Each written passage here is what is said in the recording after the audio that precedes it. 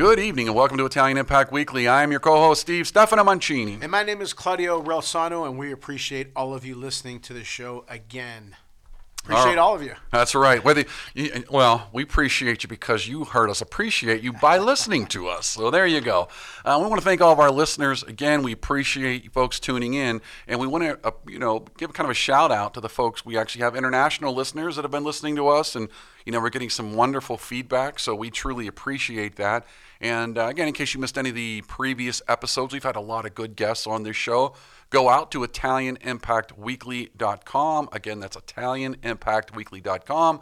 You can click all the buttons you want and get to any of the streaming services, or you can find us on iTunes, iHeart, Amazon Music, all of them. I'm trying to Spotify. I'm trying to go through the list, Claudio, and I can't remember. Just a ton of streaming media services. So thank you again. Thank all of our listeners. We appreciate that. Now, before we jump into our guests, though, I want to make one little announcement. So if you do not have a pen and paper right next to you, I'm going to give you 2 seconds to go get it. 1 Mississippi, 2 Mississippi, because there's a great event coming up February 17th. It is going to be the Italian Carnevale, hosted by the Calabria Club and Friends here in Pittsburgh. And again, that is Saturday, February 17th. If you'd like to come, give Sal a call at 412-812-3989. Again, that is for the Italian Carnevale. Give Sal a call if you're interested, 412-812-3989. And I'll also put a nice link up on the website at ItalianImpactWeekly.com. So you can click on that, get all the information you need, and we hope to see you there. I will be there. I went to an event last night with the Calabria Club. Fantastic, fantastic group of people. And listen, the food's going to be good. If it isn't, we're not real Italians. But that kind of makes a nice transition into our guest, who is a wonderful cook, and we're going to learn a lot about her. And in my short time of knowing her, let me tell you something. She is anything but boring. So I want to welcome our guest, Dorina Lantella. Dorina, how are you? I'm great. How are you? I'm living the dream, ma'am. Living the dream. I'm real excited to be here. Dorina, first of all, I want to thank you for taking time out of your schedule. I believe you are one of those busy people that we hear about in life. How are you? And I know you, before we jumped on the show, you said, I'm packing up the house and I'm moving. I'm going to stop and start right there. Tell us about where you're going to. Well, we've spent, all our lives mostly here, but I go back and forth to Italy regularly because I take people on trips. We'll come back to that. We've decided, my husband and I, we've been spending the past 2 years now, since COVID, since he's been working from home, we are spending almost half the year there already anyway. So we decided we're going to sell the house here and go to Italy. So we're moving over there to the motherland. What part, Dorina? So we're going to be in my hometown of Roseto Val Fortore. It's a province of Foggia in the Puglia region, in the heel of the boot. Oh, you're going south for the spicy food. Now, how far is that from Calabria, Cosenza, that area? Actually, so we're in Calabria Zoto. My husband is Calabrese, and I'm Pugliese, and I'm actually an Italian mutt. I've got Sicilian, Pugliese, Napoletan, and up even a little teeny bit of up north. So. Okay, all right. Because most of the people that you know how one family comes, then they call and they send the other ones and so on and so forth. The two big here are from Abruzzi and from Calabria. Like from where I'm at here in Pittsburgh, a bunch of people from Calabria. And the Pittsburgh area is Bruzzese, from Abruzzi. So that's, I wasn't sure. Right. How about like where you're from? And I know you're from Washington, D.C., Delaware. What is the people there? So let me tell you. So I actually have a little story. So the people, my dad, I've got family from all over. Obviously, my parents met here, so that's why I've got a Sicilian Pugliese father. But my dad's side of the family came from Roseto Val Fortore, the place I'm going to go to that I spend all my time at.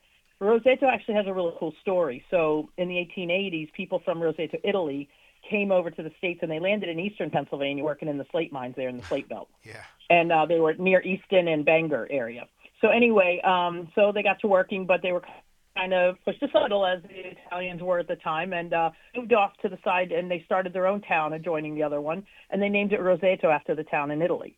So fast forward to the 50s and 60s, a doctor serving the town told another doctor that nobody in this town had any heart disease, and they were lacking a lot of other ailments as well. And so they go study the town. What are these people eating that they're so healthy?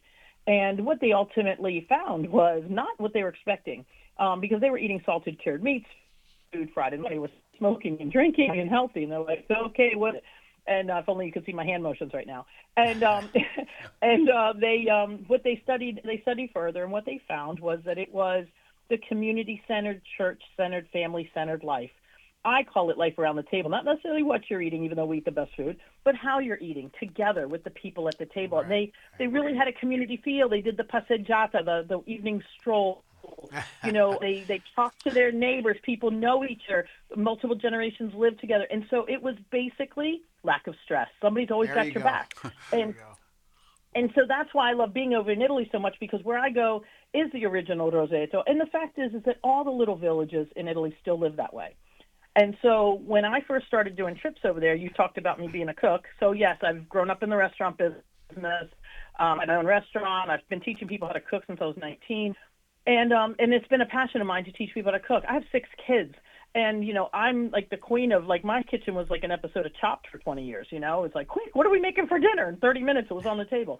But what I found was I took a group over to Italy back in 2017 who had asked me, some people in one of my cooking classes, when are you taking us? You're always talking about Italy. I said, all right, let's go. So, and it was a cooking trip. It was about cooking, and it was about learning how to cook to be healthier, cheaper, tastier, and that kind of stuff. But it was after I did that first trip that I found that, look, I'm from Roseto. I have more to tell than just cooking. And all of a sudden, I'd been seeking something that I was supposed to be doing bigger, even though a friend of mine said, what are you talking about? You got 6 kids, you've done big.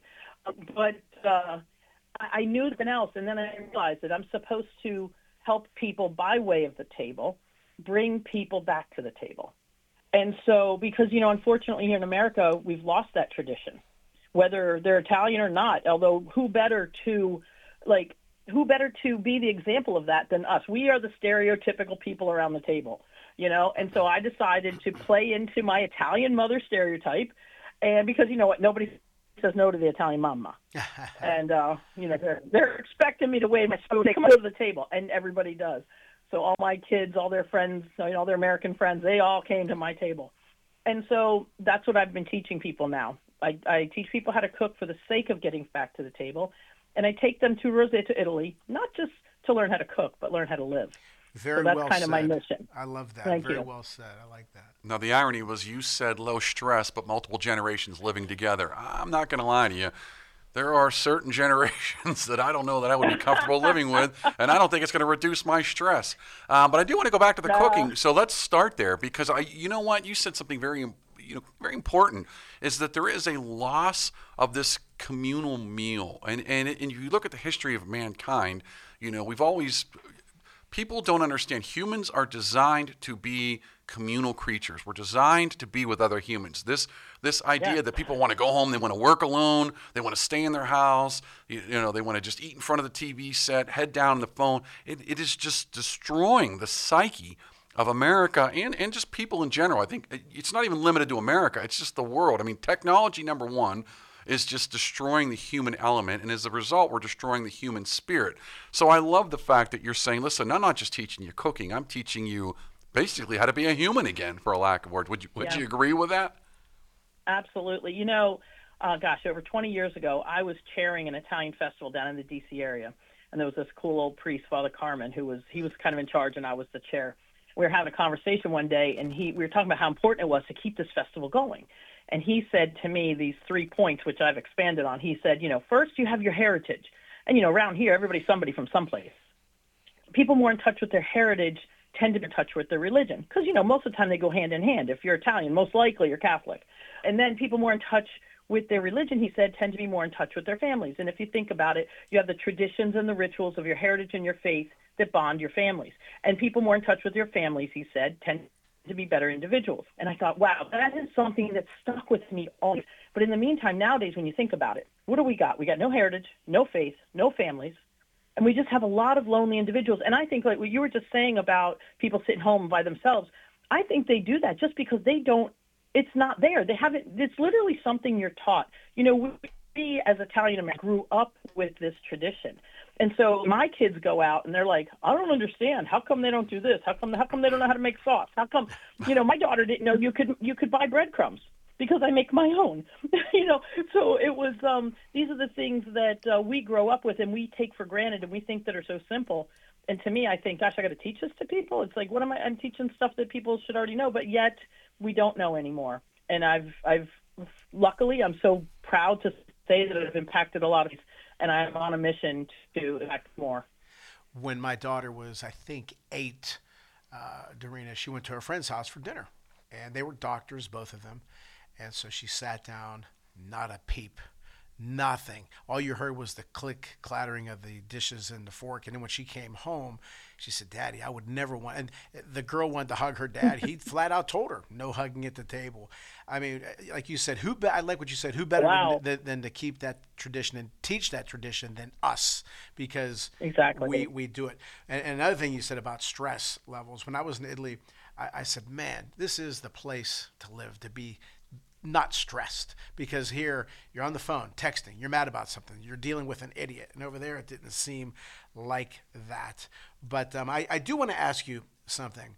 Sure. My mom and dad were my mom from Nocera Terranese and my dad from Falerna in Calabria, and they were next to each other, so the cooking was the same. But then there's another town, I don't know, 20 minutes 30 minutes over, called Getzeria, which a lot of people from Getzeria live where we live here in Pittsburgh. And they cook differently. They're more like, for example, whenever we did the sausage, they would use beef casing. We use pork. Just different. They even speak a little different dialect. Right. But how different is the cooking, say, in your area to the neighboring town? Well, I can tell you compared to Calabria.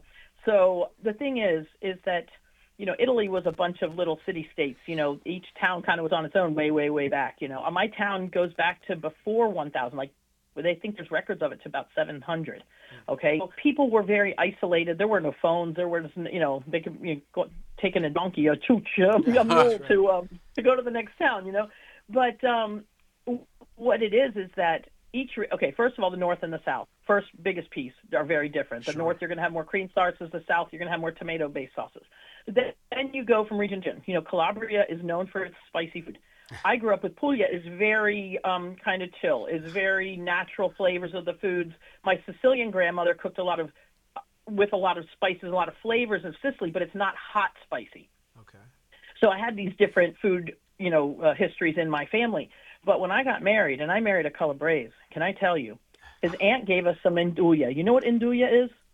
That sounds really familiar, and you're going to tell me, I'm going to go, Nduja. It's Nduja. It's Nduja with an apostrophe there. Anyway, Nduja is a very hot, spicy sausage that is, when it's in the casing, it's actually soft because it's almost more peppers than it is meat.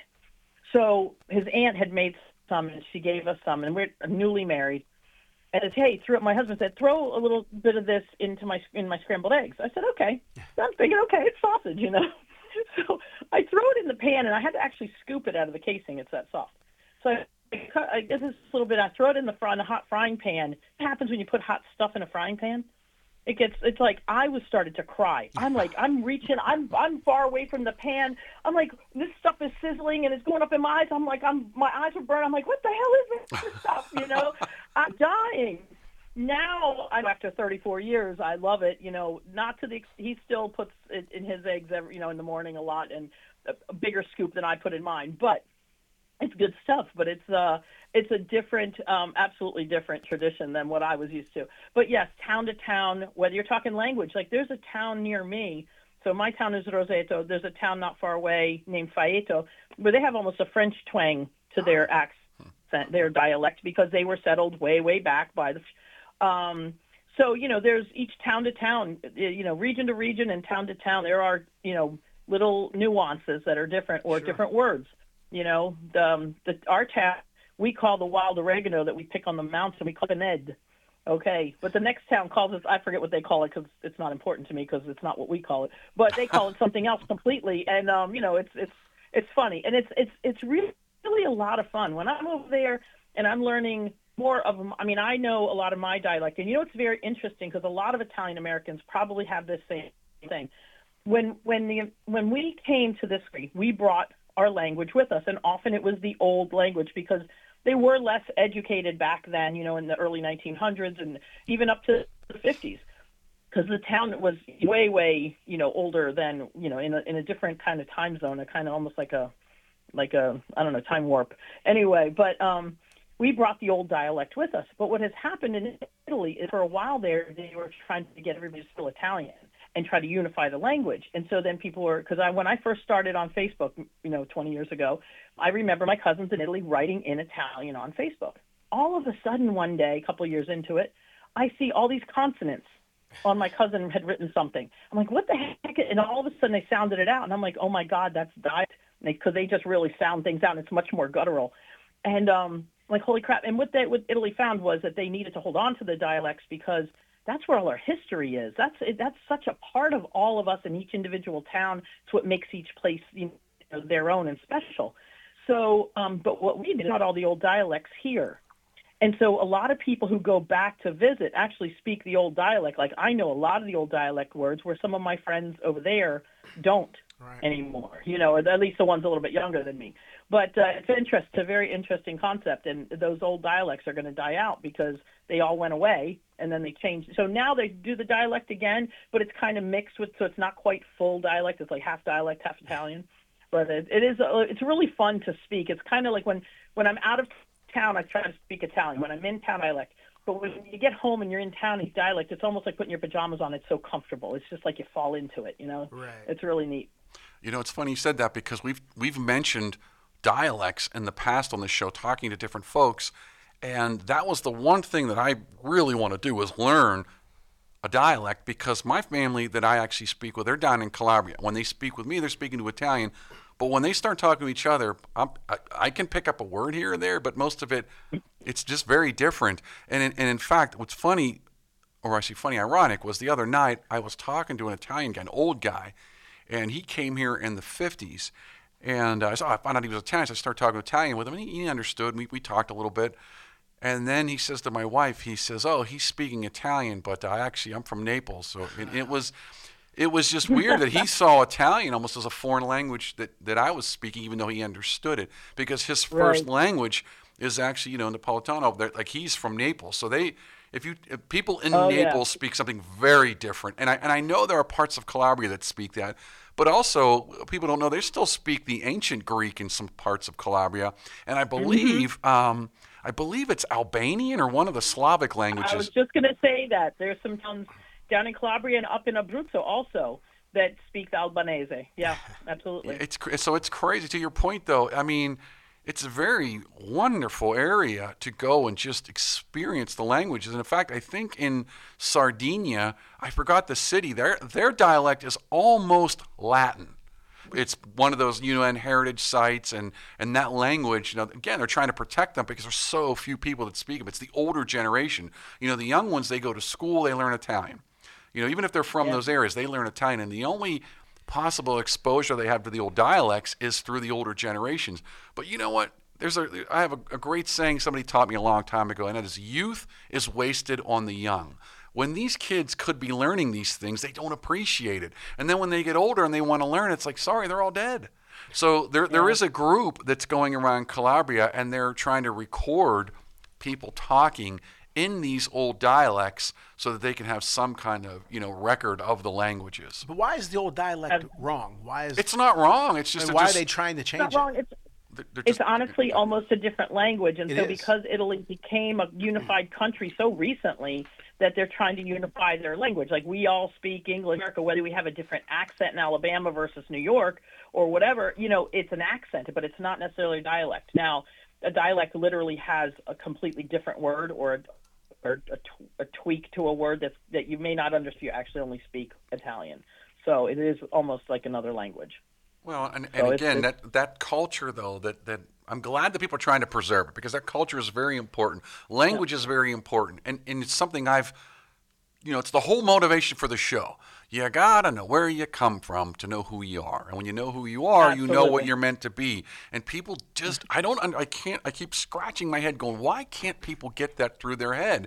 Because if you're don't know. You're saying what I say, right, if you don't know who you are, then because then anybody can define who you are instead of you owning yourself. Now what happens if you don't know who you are, someone can come along and say, you're this, you're that. And then we wonder why society is so divided. Even when we had all these immigrants over here, we were never that divided. But now we're not only divided through the the immigration piece, we're divided even as Native American, native born meaning born here in the States versus having immigrated here from another country.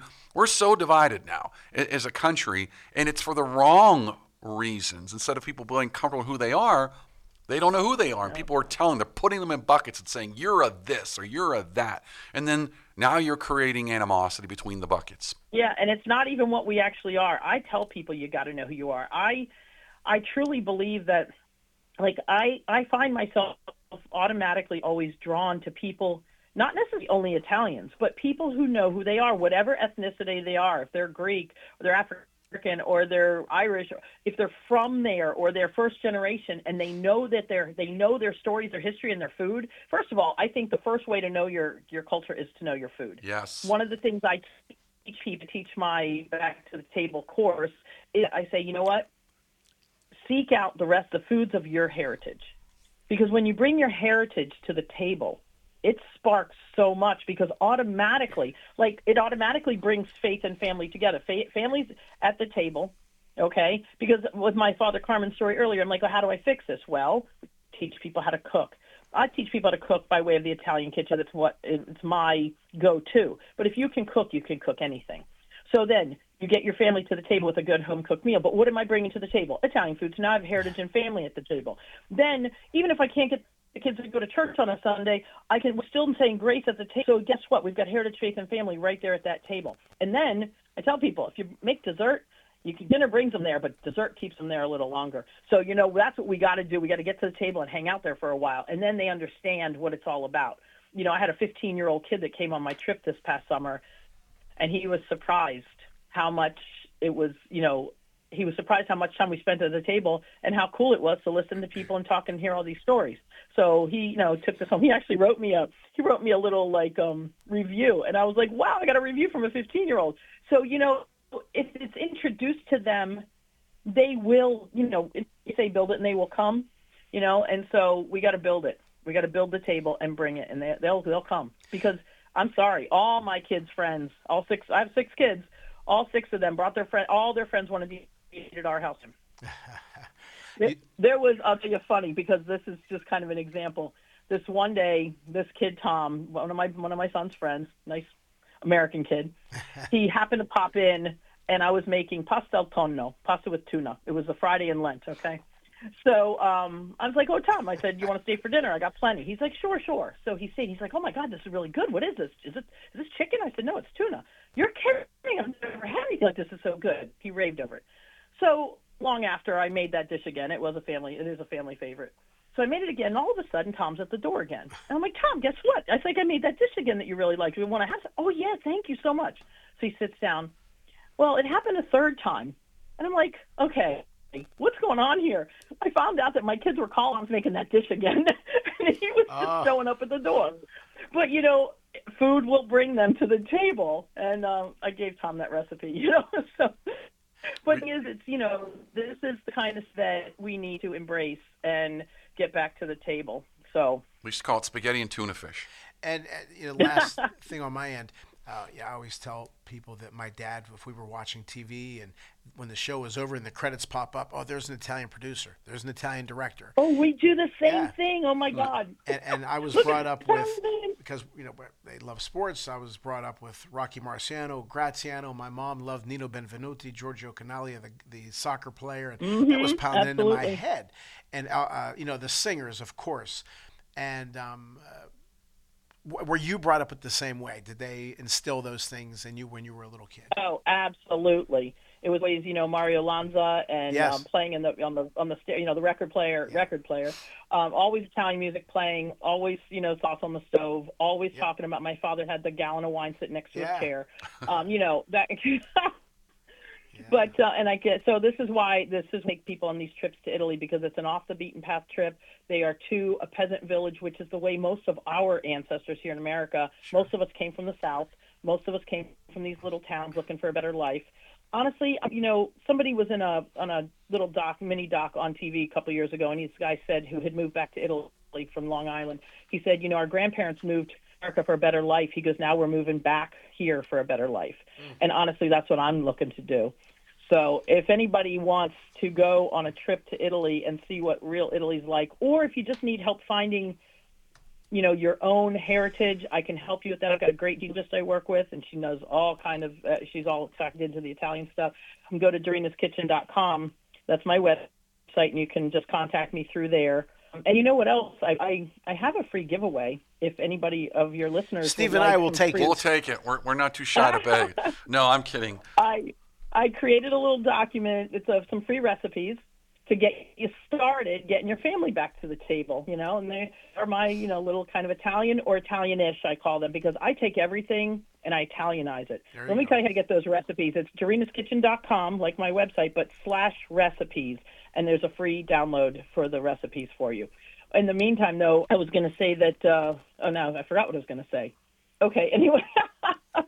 The Italian mom is going in too many directions at once. No worries, Dorina. Listen, but you know what? Look, unfortunately, Dorina, we're almost out of time, but I want to do this. Yep. I want to thank you again for joining us.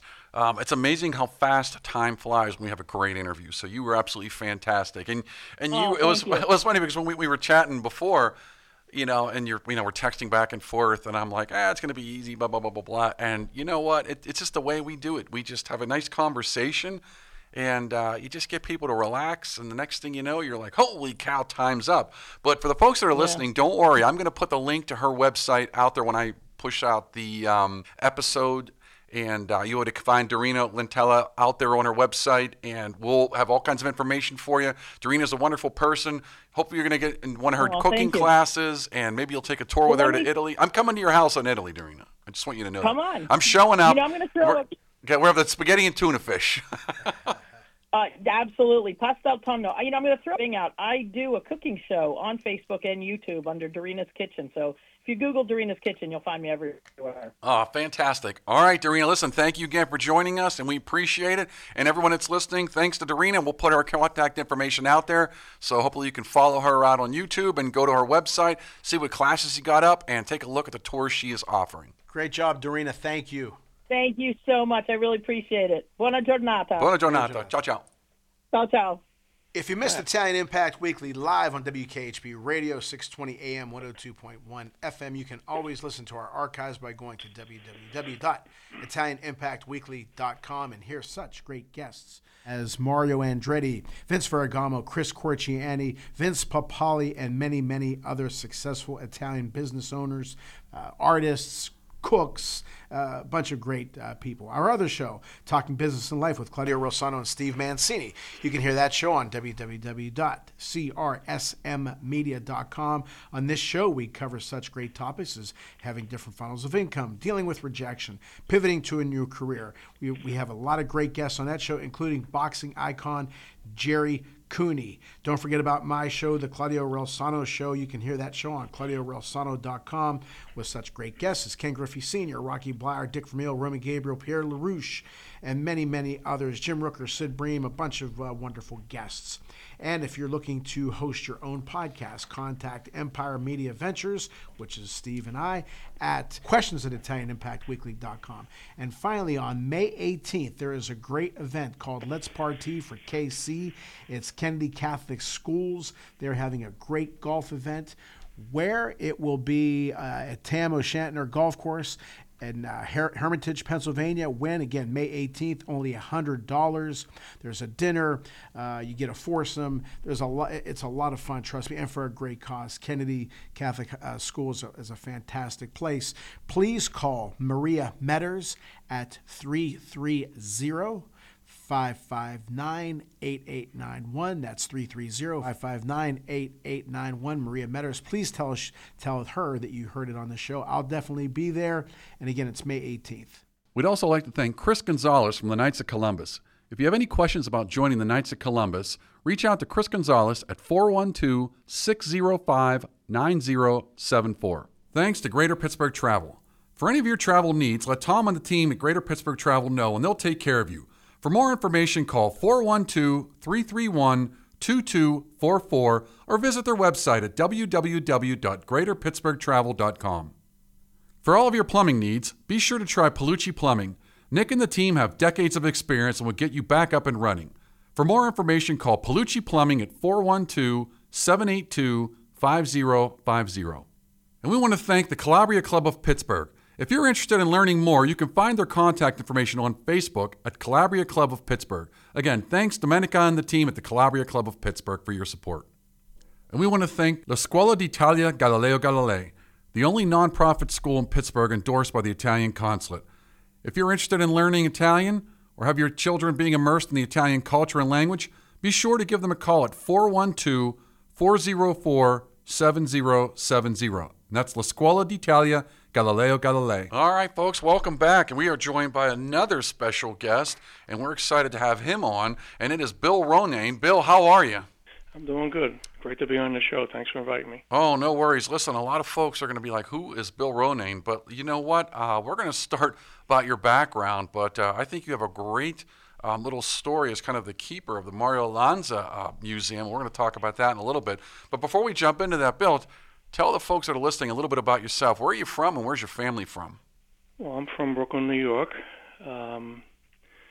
Immediate family is from, the Brooklyn, New York area. I mean, I have descendants. I'm descended from Italian and Irish immigrants, so Naples area. Do you have relatives still back there in Italy? Not that I've met, but you probably. I'm sure we all do. And then my father's half Italian, half Irish, so the Irish side comes from County Cork in Ireland. Oh, okay. And I understand that my last name is there's a big concern in Ireland. So wait a minute. Nobody says that on the show and gets a pass. What's the concern? It's some big manufacturing firm or something. But my last name is kind of common. Oh, in Ireland, you mean? Because certainly not in the United States. I mean, if you Google, there's other Bill Ronaynes. Really? I'm not going to lie to you, Bill. You're the first, so I'll take that as a... I'm the first for the show. First I know him.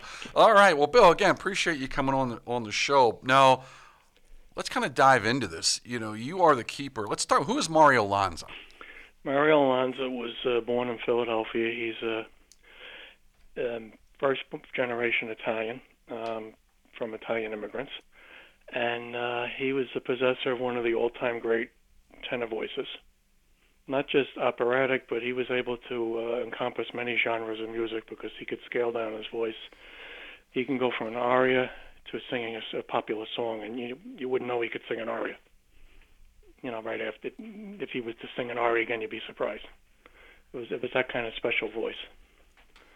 He had a short life and career. He died when he was 38, but he had a great impact on the world.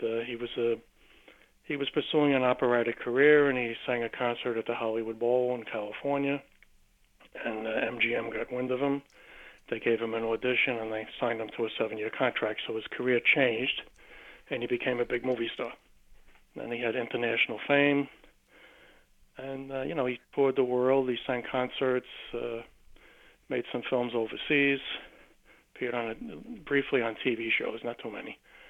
And but they were still in their infancy too. And like I said, he died young. He had a kind of a busy life with a lot of ups and downs, and he had, for a guy that was very athletic, if you were to come in the museum, I could show you pictures when he was 16. He looks like Arnold Schwarzenegger. And he had his health wasn't good near the end, and he had several heart attacks. The last one which killed him when he was in Rome. But he inspired many people, from opera singers to Elvis Presley. When I hear the name Mario Lanza, a couple things. My dad had a bunch of 78s, if you remember those. Carlo Butti, and of course Mario Lanza. But also what I think about is Mario Lanza was very good friends with somebody who was a hero to me, two heroes, Rocky Marciano and Bruno Sammartino. And I'm almost positive that Bruno was a bodyguard for him at some different events. I don't know if you can confirm that or not, or if you knew about that. I'm not sure of the age difference, because Lanza died in '59. I'm not sure Well, he was older than Bruno for sure. Yeah, I know. I think Bruno was wrestling in the 60s. I'm not sure. Bruno was born in 35. But Bruno, that's a good possibility. Yeah, Bruno was a huge Mario Lanza fan and a huge opera fan. Yeah. But when you said that, and I still remember, we have the old record players. My dad, used to say, "Oh, this music today isn't any good," but he put on, Mario Lanza, and like you say, he was built well, good-looking guy, movie star looks, and unfortunately, there was more for him to do. But why did you choose Mario Lanza to have a museum and things of that nature, preserve his memory? The museum preceded me. I mean, I've been a fan since I'm about 7 or so. So my parents told me. I mean, I would sit in front of the TV every time they would show. Years ago, you could watch them on regular TV in the afternoon. Now it's an occasion, but they still show. And I just became a fan, and then they have a museum in Philly because his family and friends got together after he died, and they started the Mario Lanza Institute. And a friend of his, Nick Petrella, who used to have a record shop by South Philly High, he had a museum for Mario in the back of his shop from quite a few years, and it moved around to where we are now. And now he was friends with Mario, so I mean, if he needed memorabilia, you'd just get on the phone, and they'd send him all the publicity stuff. But so a lot of that we still have in the museum: posters, lobby cards, stills, all kinds of stuff. And it preserves his memory. Does he have a lot of Does he have any family around? There's some. I mean, his daughter is in California. He had 4 children, but she's the only one left. They had tragic lives too, in the sense of early death. Sure. And his wife, the wife passed away right after he did, about 5 months later. I mean, his parents are naturally gone, and the grandparents. Some of the cousins are still around. Recently, they did a movie about the Von Erich family, the wrestling family, and there was nothing but tragedy with that family. But how can I put it? It was worthy of a movie. Mario Lanza, I mean, now, I think there was a movie made of him years ago. You can correct me if I'm wrong. They tried, but it never happened. Do you think that do you think a movie will ever take place? It depends. If they use his voice, okay. If they try to get somebody to sing for him, might be harder. Good point. But I guess the daughter would have to put the stamp on it, because I'm sure she probably still owns the rights. Yeah, she has the name rights. Actually, RCA morphed into BMG, now it's Sony. So Sony actually owns his voice. There is. There's royalties and rights and performance use and all that stuff that they would have to take into consideration. I mentioned Rocky Marciano. They made 2 movies of him, and one was, in my opinion, a D. The other one was a C, and it could have been an A+, because he lived a very remarkable, interesting life. In my opinion, a biopic, you really don't have to do too much, because the person already lived their life, right? But Mario Lanza, like you, unfortunately, there was some tragedies, a lot of things he had to deal with. He just didn't go up there and sing, and obviously he's probably considered maybe the greatest singer of all time. So again, it would be nice if they came up with a movie, and it doesn't have to be about the singing, but the process of how he got there, his life as a singer, so on and so forth. I think it would be unbelievable if done right. Yeah, it would be nice to have that. Of course, the fans would want to hear the voice. Oh, sure. No, you have to have that. Yeah. I mean, there's been scripts out there, but they never went too far. Okay. Now, Bill, let's talk about your public relations firm. You focus on different lectures and presentations, and if I'm not mistaken, you have a bunch of presentations available on Italian music. What are some of the themes? Are these where people are coming to you and asking you, hey, listen, I'm looking for something on this, or do you just kind of say, you know what, I'm going to put it out there and see who bites? How does something like that work? I do presentations at senior centers, retirement communities, like the 55-plus places, and Italian clubs. I've done quite a few Italian clubs, Sons of Italy. Okay. And, I put together a presentation, and I put it out there, and, we work out a deal, and I come to it. Are they I've done Frank is this Sinatra, still, is this still well received? I mean, are there any younger people getting involved in this, or is this strictly kind of a over 50 type crowd that cares? With Lanza or with just in general? Yeah, they like it. I mean, they're actually, I know somebody that's collecting LPs. He's in his 20s. You know, it's funny you say that, because they are making a comeback. Yeah. There are a lot of if you people. go to Walmart, they're starting to find the bigger. They're not cheap either. No. It's funny because I still have mine. mine. $3.99 in Sam Goodies. Yeah. Jeez. I still have my records from. I have them. Yeah, I have my father. You mentioned 78. I have 45, 78, all kinds of whatever formats. What is I'd say, the most prized possession in the museum of Mario Lanza? Well, there's a terracotta bust that was made in 1964 by a fan. You would think he posed for it. Wow. That's how good it is. I mean, she did it from pictures. It's almost the right. I mean, he would be slightly taller, maybe bigger in the chest and the shoulders, but it's a great. It's if you go on the Facebook page, you can see it. It's the background picture, I guess they call it. But we have we have a website, we have a Facebook page, so it helps with promotion. But I would say that we have the original, but there's various versions floating around because the mold made the rounds. There's a bronze one, there's a alabaster one. I was wrapping it up when we were moving, and I didn't know it was hollow inside. Oh. And I put my hand underneath to support it, and went all the way up. It's like the old chocolate Easter bunnies. The head is solid and the body's hollow. Yeah. And then I gave it a little light tap. I says, it's hollow, like I hit a ring. How is his daughter? Is she cooperative with anything at the museum? Does she make appearances? She promotes. I mean, she goes to Europe sometimes when they have events. She was at we did the Mario Lanza Ball every year to raise money. She came a few years ago. Okay. 22, she was there. They had like a family reunion too, but a lot of them, they're all over the place. The ones that are still around, the cousins and everything. Sure. From California to Florida. Would you say that the popularity has maintained a certain level, gone up, slightly down? What do you think?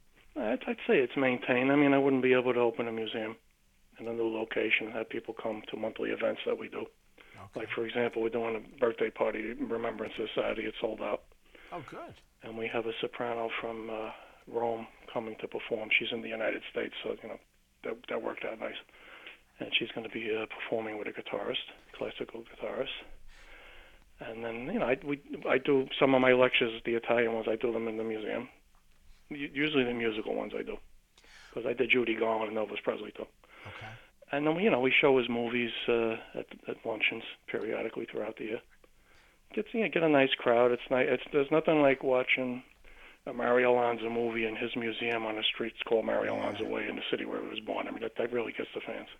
One thing about athletes is they will mention, like especially here in Pittsburgh, a lot of really all over the Latin players will always mention Roberto Clemente or whatever. Does an Andrea Bocelli ever talk about Mario Lanza? Yeah. I can't think of the name of the special he did about a year or two ago, and he sings "Be My Love," which was Lanza's signature tune in his first big gold record. And he speaks with Placido Domingo, another fan of Lanza, and a great star. They talk like they pre-recorded it because the concert's different. Sure. And after he finishes, they talk about Lanza, so they're fans. And that's good because it keeps the name fresh to the younger people. Bill, let me ask you. You said your dad was Irish-Italian and your mom was Italian. Now, your youth was kind of more shaped, obviously, by the Italian side of things. And I know you said, you started listening to Mario Lanza when you were young. Were there any other famous Italians that you've kind of have that, I want to say a draw to, that you go, you know what, that reminds me of when I was a young kid? Well, I heard everything in the house from, the opera to the Beatles. When I was growing up. I mean, it helps now when I do all these presentations because I have the background. I got a degree in music just by listening to them in my house. But, Frank Sinatra, Tony Bennett, of course, Dean Martin, Connie Francis. Right. So you weren't necessarily, it wasn't necessarily just, just listen to the Italian greats type thing, right? Yeah, I heard everybody. Nat King Cole. Okay.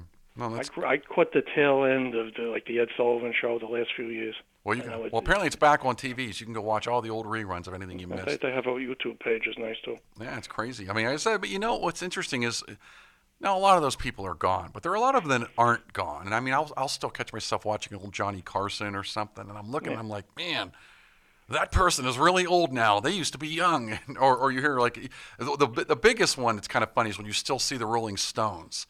They're still out touring, and, you're watching these 60s shows. Yeah. It's like 15 years now. It's like, how many hundreds of millions of dollars do you need? But, it's funny because you'll go out and you'll see them like, on Ed Sullivan or something, or one of those older shows from the 60s.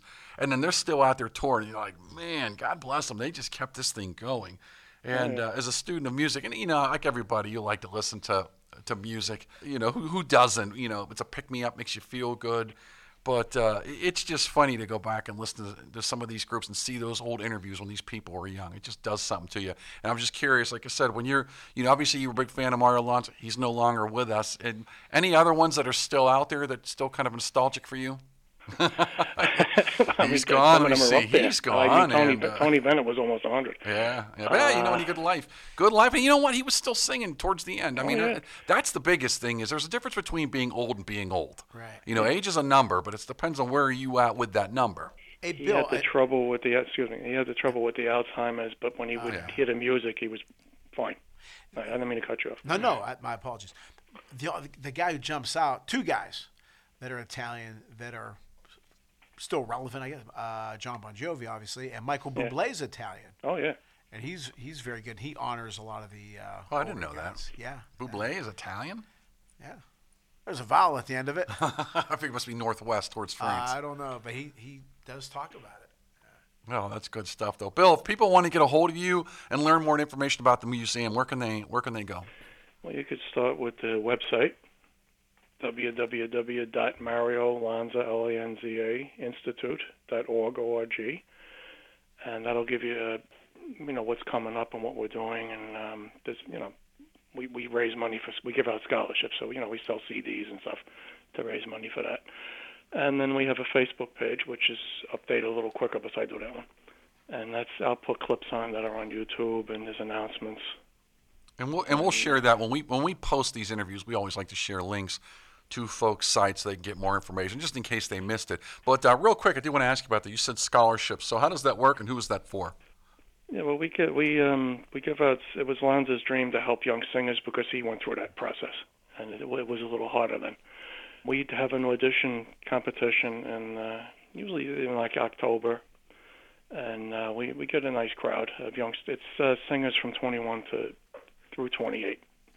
And they're going to college, obviously, to train. They're in universities or music schools or private teachers, and they audition, and then we only have so much money for scholarships, so however many finalists we can pick, and then it's an American Idol situation at the main event. They perform, the judges make a decision, and then we award the scholarships. We have a lot of them are sponsored by organizations or individuals. And then, the fans are very generous. They make memorial donations. I mentioned Andrea Bocelli. Who else would you say is in that ballpark of a Lanza? Well, that's, still alive? Well, that's up and coming. Or alive, yeah. I would have said Pavarotti, but, he's gone. But I see a lot of I call them the kids. They're the young 20s. I see them as they're coming up. Like, for example...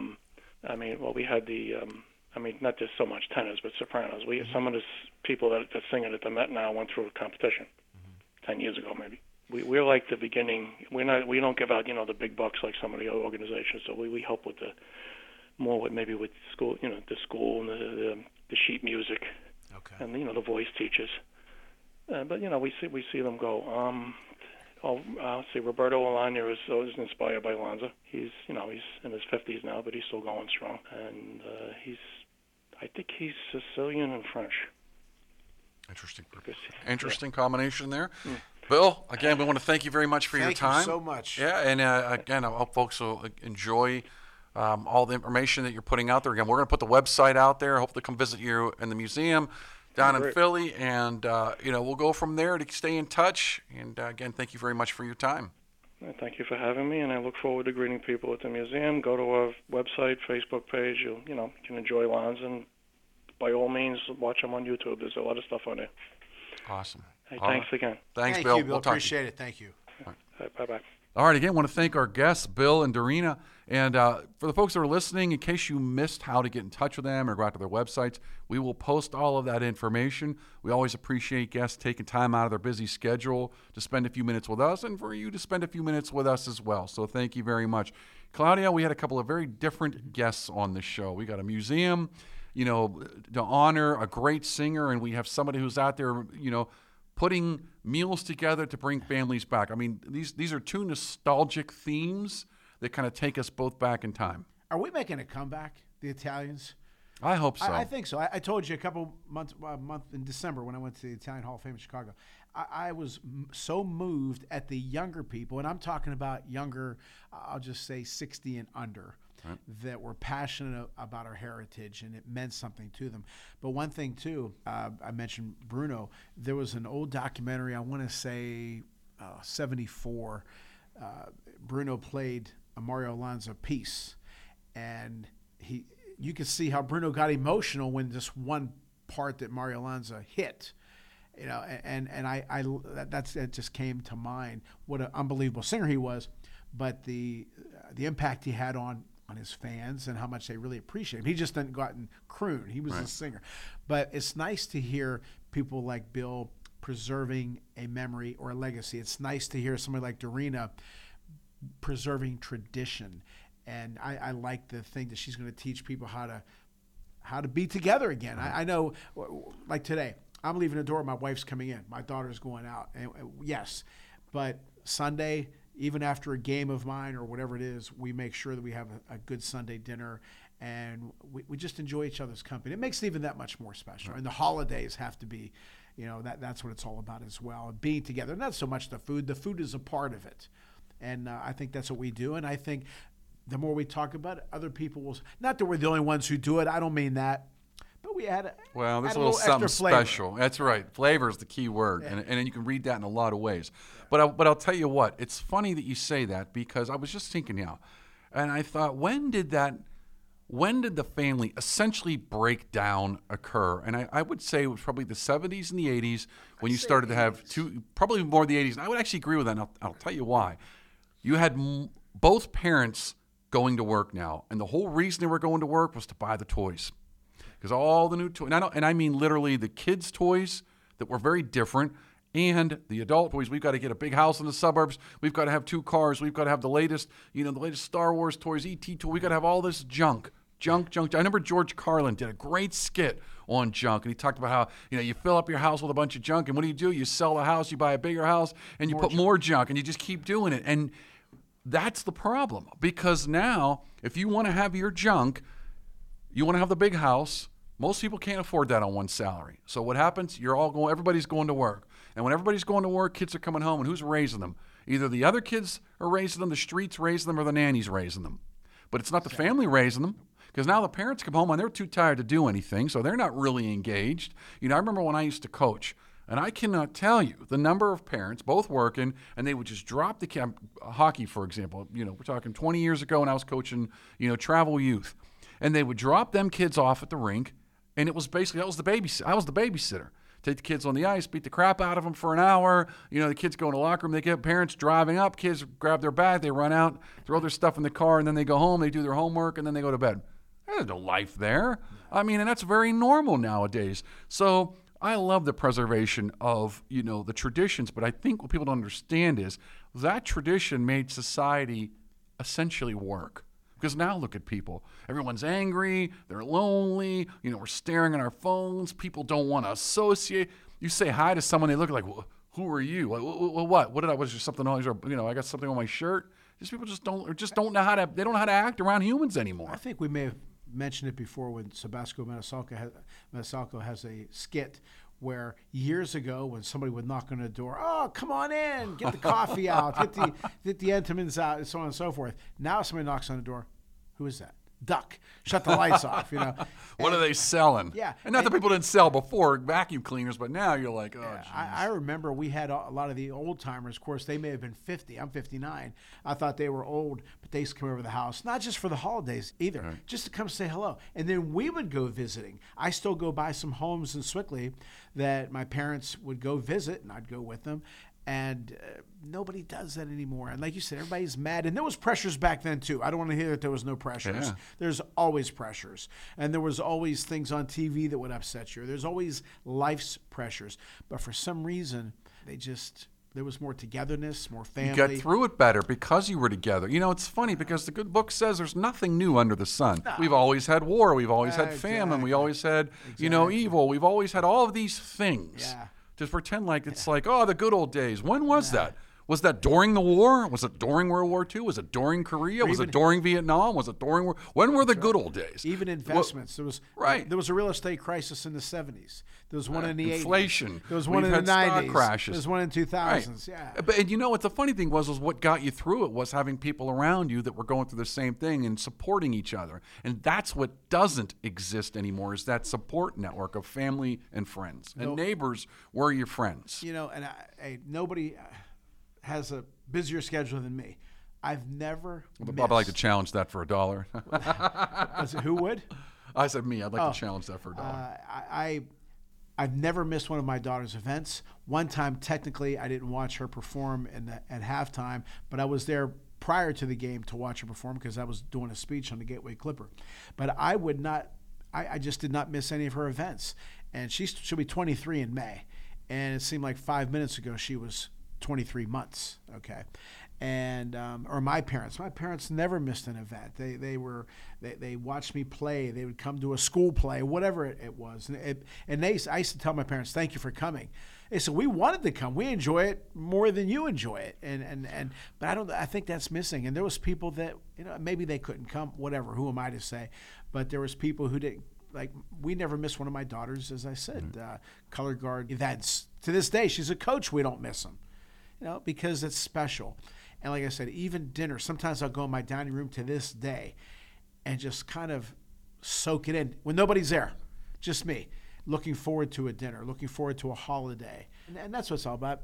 It's almost kind of like this. Gene Simmons once said, you're born, you're starting to grow, you find something you want to do, you have a goal and a dream, you work hard towards that goal and the dream, you make it, you try to do some good, then you die.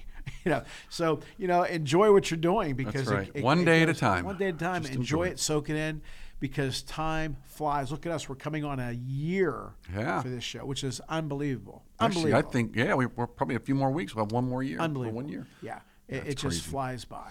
Well, folks, again, we hope you enjoyed the episode. We appreciate you taking time. And again, friendly reminder: join us February 17th at the Italian Carnevale here in Pittsburgh. Going to be dancing, DJ, live accordionist, heavy appetizers, main dish. You can dress as your favorite Mardi Gras character or not, whatever, but give Sal a call at 412-812-3989, or you can get more details on our Facebook site. Like I said, Italian Impact Weekly. That's out on Facebook, or come on out to the website, ItalianImpactWeekly.com. And folks, as always, I like to give Claudio the last word, because if not, he yells at me. No, we appreciate so much all of you listening to the show, your comments, or when you see me, you talk about the show. Thank you. And as always, thank you, Mom and Pop.